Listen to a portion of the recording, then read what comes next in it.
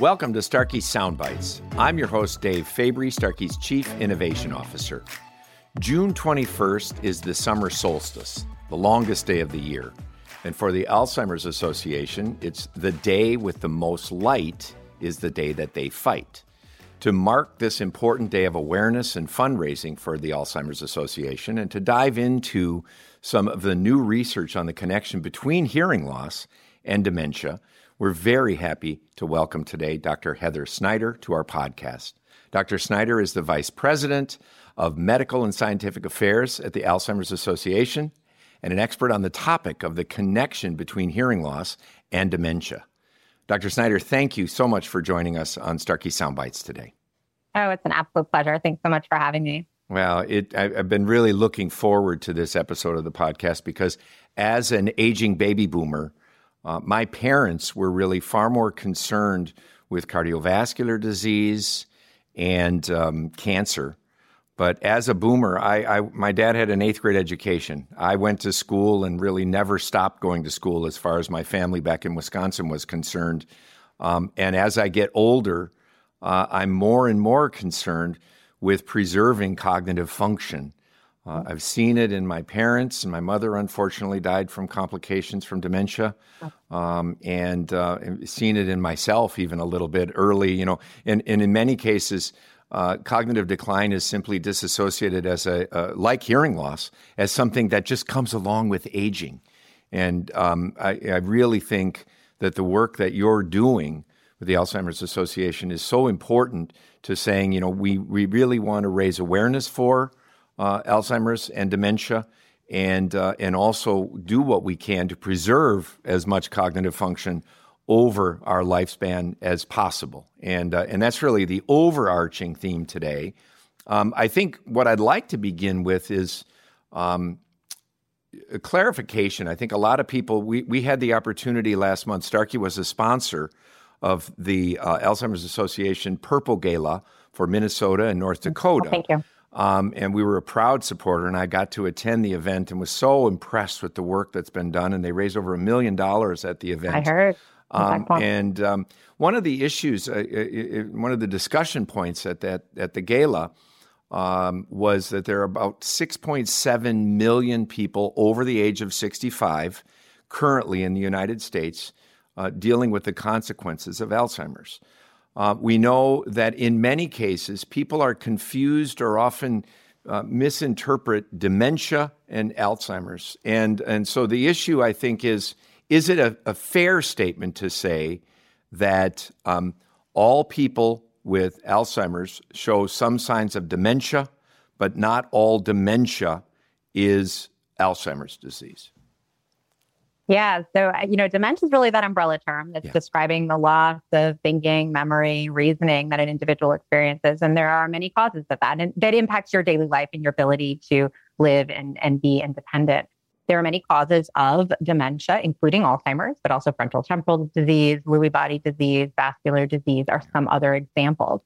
But when we think about these diseases, they're really on a continuum. Mm-hmm. And, you don't wake up one day, have dementia, have really that more significant memory loss. That means that your daily activities and your ability to be independent are as affected. And that change happens over time. And there's another earlier stage that we often will talk about called mild cognitive impairment. Mm-hmm. You can have mild cognitive impairment due to Alzheimer's, mild cognitive impairment due to another underlying disease. And all of that is that continuum that we would call Alzheimer's disease. And in the science space, and we're continuing to understand more and more about this in the research space, there's an even earlier part of that continuum where we know the biology is changing. And the question is, does that mean you're on that continuum and you'll continue, if you live long enough, to develop mild cognitive impairment and dementia? Not unlike how we think about heart disease, right? You can have high cholesterol, high blood pressure. You're on that continuum that we think about as heart disease. Thank you for that. I think that is very helpful and will lead to really the basis of what we want to talk about today in terms of some of the research that has been published recently. I mean, one of the things with hearing loss we know is many people don't really, outside of my discipline, understand or appreciate hearing as a vital sense that connects us to each other And also many people think of hearing loss as one of my least favorite things to hear from patients that I see are that a primary care physician said, don't worry about your hearing. It's normal for your age, and just deal with it. And it has led to, in many cases, in part, there's a stigma associated with hearing loss, and also this lack of the need for any sense of urgency has led to a 7 to 10 year delay in many cases in the aging population in particular, from the moment that someone says you should get your hearing checked or to when they actually decide to take that step with hearing aids. And, that delay we're seeing in many cases. And like I said, it's nothing disparaging against primary care physicians. I would never want to be in their shoes and have to deal with the array of diseases and conditions, particularly in their aging population, when you consider things like colon cancer, breast cancer, prostate cancer, that if ignored can lead to death. And in many cases, this has been a misunderstanding, misinterpretation of the comorbidity with hearing loss or the need for a sense of urgency when someone has a hearing loss. And I think some of it also comes into how we measure these things, right? And we need the technology that allows us to do these in easier and faster and accurate ways. So we can say, here's what's going on and here's how we can intervene. And that's the same true when we think about cognition. And so linking, there's, just some similarities into those discussions.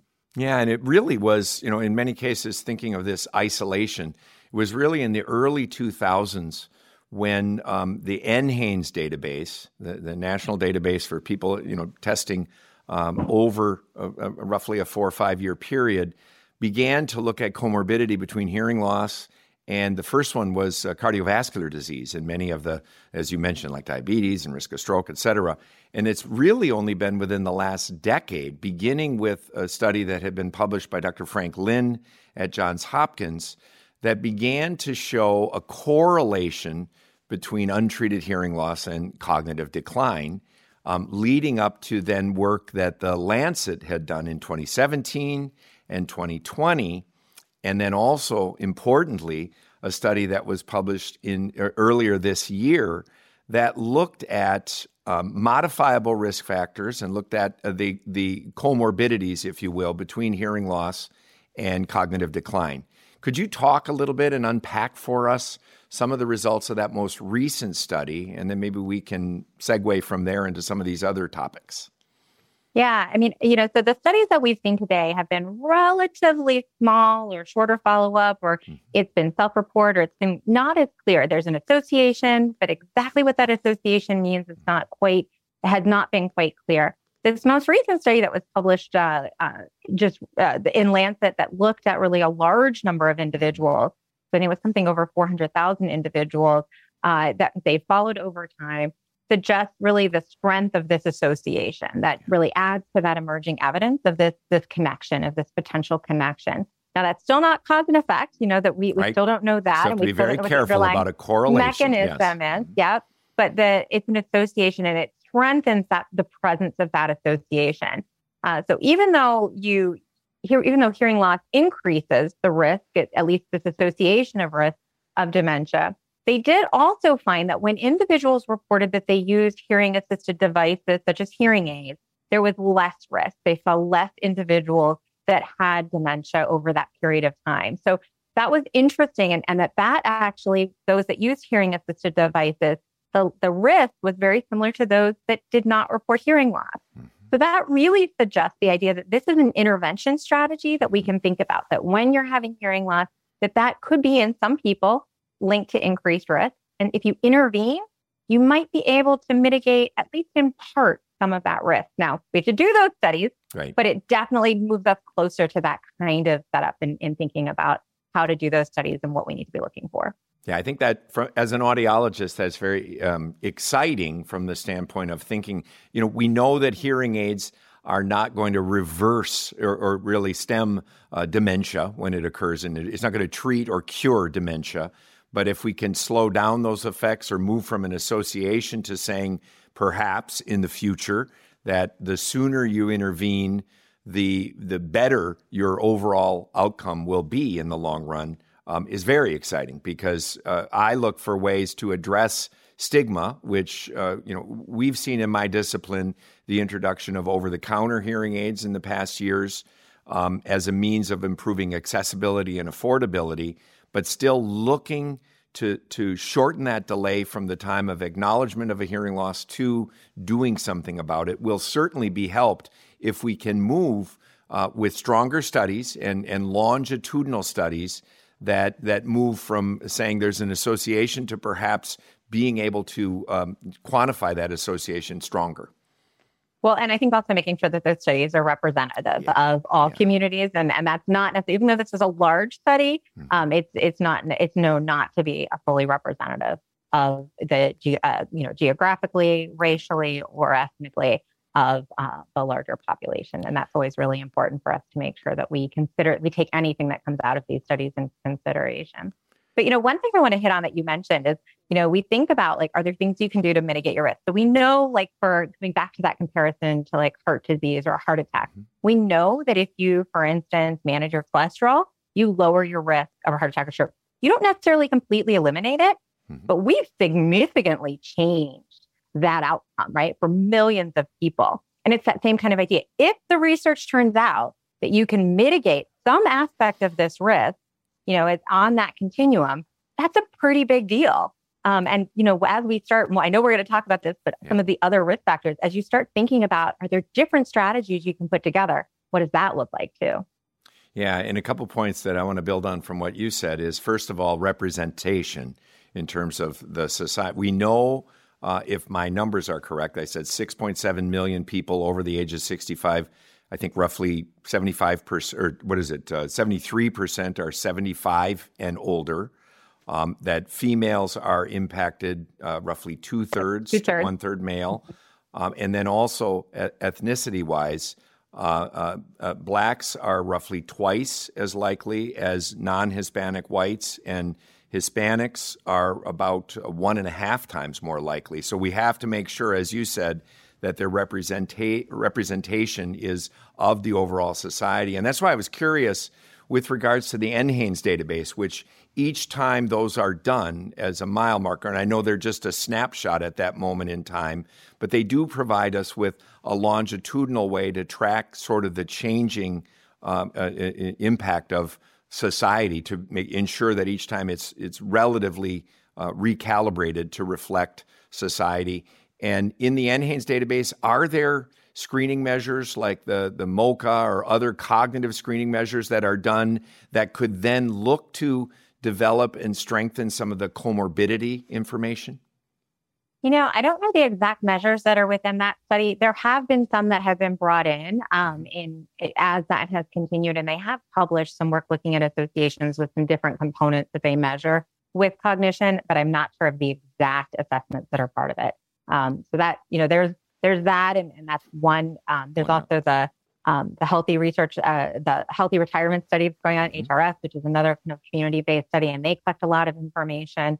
And there are some others that look at claims data more generally, right? So you look at those that are seeking medical care. So you already have a little bit of a potential bias, but those that are over the age of 65, you can look at claims data and look at individuals, for instance, that have maybe the presence or have reported of hearing loss or the use of hearing assisted devices. And then you can look at, well, what are some of the other considerations that they have? So there are some of those types of studies that are ongoing right now, but all of that kind of adds to that evidence. And really what we need to say, you have a population of individuals, we're going to intervene with this strategy that we think are at greater risk. We're going to intervene with this strategy of hearing assisted devices, follow on over time. Do we see a change in risk? Do we see a change in progression for those individuals? And that's really the kinds of studies that are, they're happening now, and we look forward to seeing them report out. Yeah. And going back to the Lancet study that you were referring from earlier this year, that was, in 2017, there was a study, then they updated it in 2020, and then continued to do so to look at modifiable risk factors. And one of the things that audiologists gravitate to is that of, at least in the 2020 study, of the 12 modifiable risk factors that they examined with regards to health conditions and dementia, hearing loss in the midlife, in terms of modifiable risk factors, as a single component, to the best that they could isolate it, was the single largest modifiable risk factor. I think when they said 40% of overall of the 12 factors that they looked at were modifiable, I think hearing loss alone accounted for about 8%. Yeah. So in 2017 and 2020, the Lancet actually commissioned a report to really assess and look at the data. So it's not so much, it wasn't a study on itself. But it was really looking at kind of the strength of data and the strength of evidence, and brought in kind of what that would look like in different kinds of modeling. And so, as you noted, they looked at and sort of assigned what that would look like and determined that actually roughly 40% in 2020, the report was that roughly 40% of individuals living with dementia could be modified by addressing these factors, and hearing loss was included in the 2020 and really noted within the 2020 report. And I think speaks to the strength of evidence that we see growing. And, you going from you talked about that, one of the first studies that looked at the association, to now you have a study that's looking at over, hundreds of thousands of people. And that has, the strength of those studies has continued to go. And so looking at the intervention studies is really the next thing that we need to be doing. Yeah, and so the ACHIEVE study, you're familiar with that one, no doubt. So beginning to then look at this multinational longitudinal study where you divided populations who were either fitted or not fitted with amplification as a component of the overall ACHIEVE study. I think we're going to see some of the first results presented in Amsterdam at the end of June. Is that correct? So the Alzheimer's Association's International Conference, which for those listening is the largest meeting of dementia scientists in the world, is in mid-July. Oh, in July. So we look forward to, so we look forward to seeing, hopefully we'll see. I haven't heard for sure, but that's certainly the hope. Yeah. And I mean, for us, I think, again, depending upon the outcome of those studies and then other studies, as you said, that begin to isolate and study in individuals who are either fitted or not fitted with amplification, the hope that we can potentially move from talking about a correlation to potentially causative effect of untreated hearing loss, and then even better, eventually looking at the benefits of remediation in the form of hearing aids. Yeah, I mean, that's, and even thinking about then the multiple components of these, right? So sleep is another one that's pretty close, in terms of the science and where we are in our understanding, it's very similar in that we see these really strong associations. If you intervene and address the sleep disturbances that a person is experiencing, do you see an impact on that in long-term risk? And those studies are happening right now, right? So particularly if sleep apnea, if you address sleep apnea, what's the impact for those individuals? Well, can you imagine that somebody maybe having hearing loss and sleep apnea, if you address both, what then happens, right? And as you build in or you bring in some other things like, being physically active or, certain types of cognitive engagement, depending on as those sciences evolve as well. And you start to get to that place of being able to have a very specific recipe about what I can do based on what is happening to me, that personalized approach. Or that precision approach. We talk a lot about precision medicine, about what I might be able to do to modify my risk. Absolutely. And I think, again, many family members of those with hearing loss, most of the people listening to this podcast are hearing care professionals, audiologists, and hearing instrument specialists. But we do hear from patients that also tune in and listen from time to time when it's a topic like this that I think is of significant interest, particularly, as I said, among the aging individuals, as what they can do to intervene to help stay as sharp mentally throughout their life as possible. And I think one of the challenges is considering what can I do right now. Certainly, from our perspective, we see shortening that delay so that it's not going to do any harm. It's not going to do any harm, right? Talk to your physician. Talk to your doctor. If you're concerned about your hearing or you're noticing that, I mean, I'm actually I'm going to spend the weekend at my twin niece's high school graduation. So if that's something that I start noticing in my parents or their other grandparents or my sibling, like that's a conversation to have. Like, hey, I'm noticing this. You should be talking to your doctor and encourage that conversation because you're right. We should be intervening. This should be part of the dialogue that we're having every day. Yeah, and I think many individuals, particularly my generation, we thought we always like to think we're 10 to 15 years younger than we really are. I say until I look in the mirror and think what happened. But one of those issues is I'm seeing among my colleagues and my people of my age is we are wanting to intervene sooner than my parents might have been. They were sort of thinking people would think they were older or they would think less of them if they wore hearing instruments. But I'm seeing now where I'm less stigmatized, but I have higher expectations for what they can do.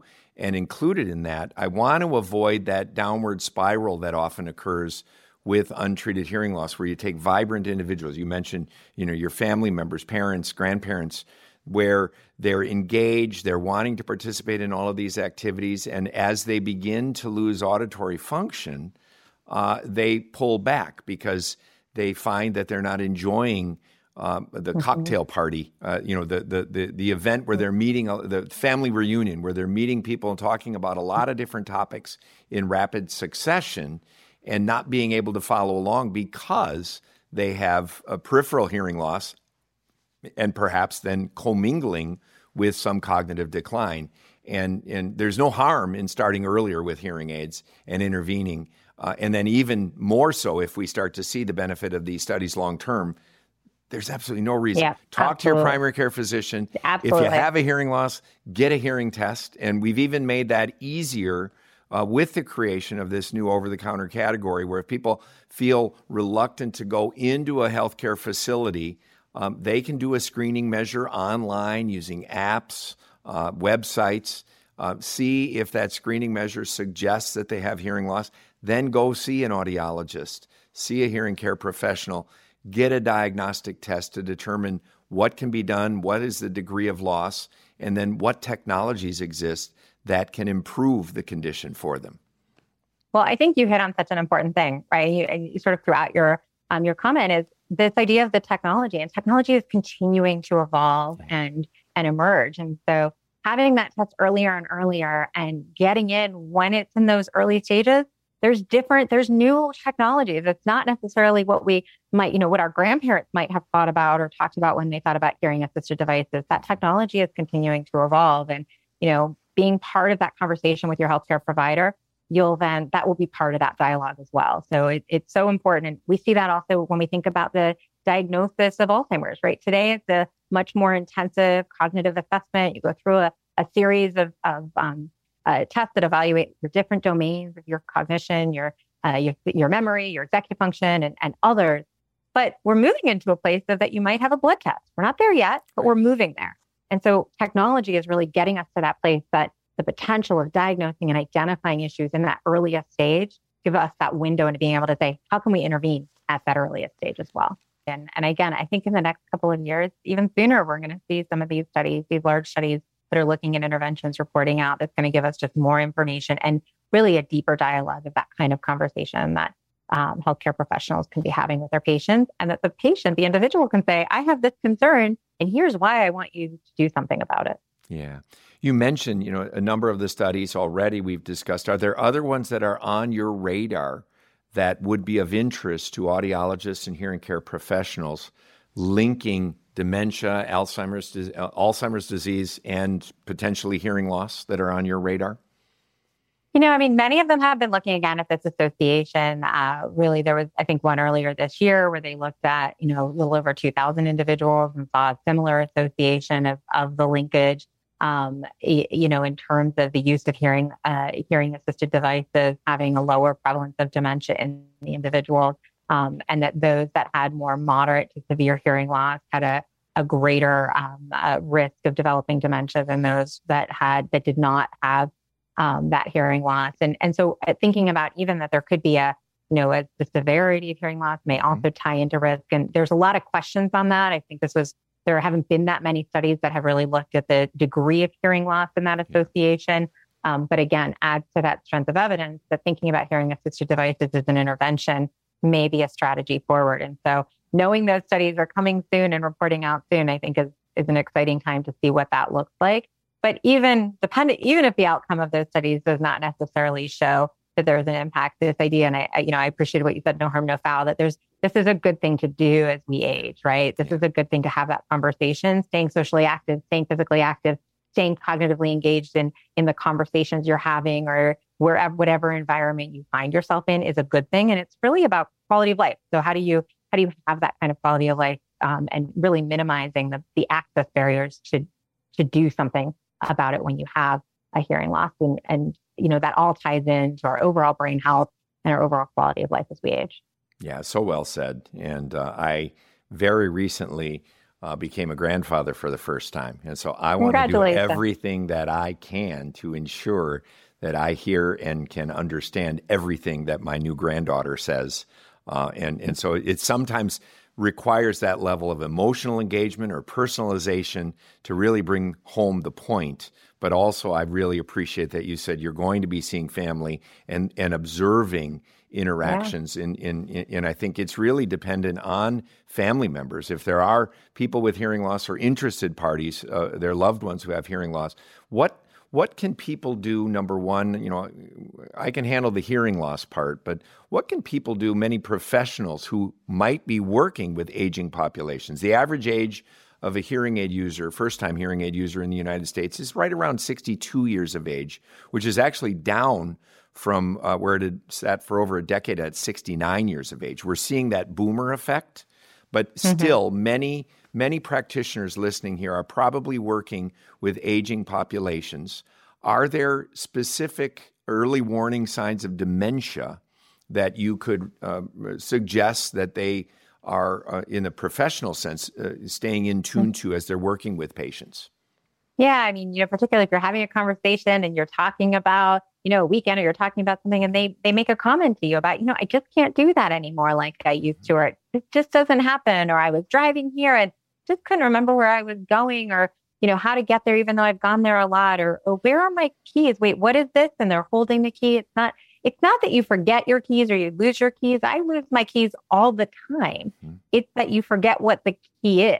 Yeah. It's that you don't actually know what its function is anymore, right? The word retrieval could be a challenge. And the earliest signs could be different for different people. I am still one of those people. I balance. I use a paper check register. Even though everything's online, I do all my bill paying online, I still want to have it equal out in my little, paper register. And I have done that forever, since I was 16. My husband has never done it. So for me, if I started to have a challenge with that might be an indicator to me that I was having some challenges in things that I had been able to do for a long time. My husband couldn't do it 5 years ago or 10 years ago. He's not going to be able to do it in 5 or 10 years from now either, right? And so it's really thinking about yourself and what are changes for you. And when you start to notice those things, trust your instinct, have that conversation. And that's true. We're not talking about cognition, but you could say the same thing about hearing. If you're noticing changes in your hearing, have that conversation with your healthcare provider. And if they don't take you seriously in the way that you want to, have your conversation with another healthcare provider. You have that ability to do that. And seek out getting an answer that helps you at least identify what that path forward might be. I think that's so important. And again, for the professionals listening, I mean, we saw over-the-counter as a threat in many cases. And I think too often we look at the threats without looking at the opportunities. And the opportunity really is to flex your strength as a practitioner, not only technically with understanding the technology, but understanding your patient and understanding what they're going through. And I think that's so insightful to talk about, really not on a standardized measure, but rather the behaviors that in particular. Many professionals will work with a patient for 10, 20 years, and they even have some opportunity to see that patient over time in terms of their daily behaviors, interacting with family members, engaging with them, to see on something that they do routinely, how that changes over time can be an early warning indicator. So it's not necessarily going automatically to a screening measure or to some sort of assessment, like you said, balancing a checkbook, but rather looking at how the behavior on the things that they routinely have done for a long time are changing. I think that's so important.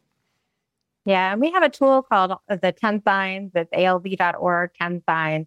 And that just gives you sort of those top signs that people tend to notice. Become familiar with them and then think about, these are things I noticed. And if you do have a patient that's there with you, say, Have you talked to your family about that?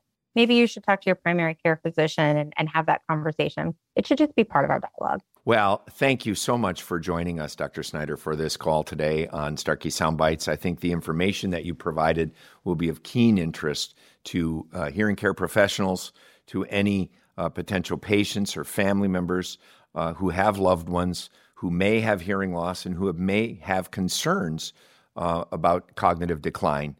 And you've really provided us with a wealth of information today. Well, thank you so much for having me, and I really appreciate all that you do with the Alzheimer's Association and in partnership, and look forward to continuing that work together. It's our privilege and a pleasure, really, to participate with such an outstanding organization. And to our listeners, thank you for listening to this episode of Starkey Soundbites. If you enjoyed this conversation, please rate and review on your favorite podcast platform, and feel free to share it with your friends, your colleagues, your networks. And if you have suggestions as to future content that we might incorporate on Starkey Soundbites, send an email to soundbites@starkey.com, and we will be happy to bring on other experts like Dr. Snyder. Dr. Snyder, once again, thank you so much for being here today. Oh, thanks so much for having me. Have a great night.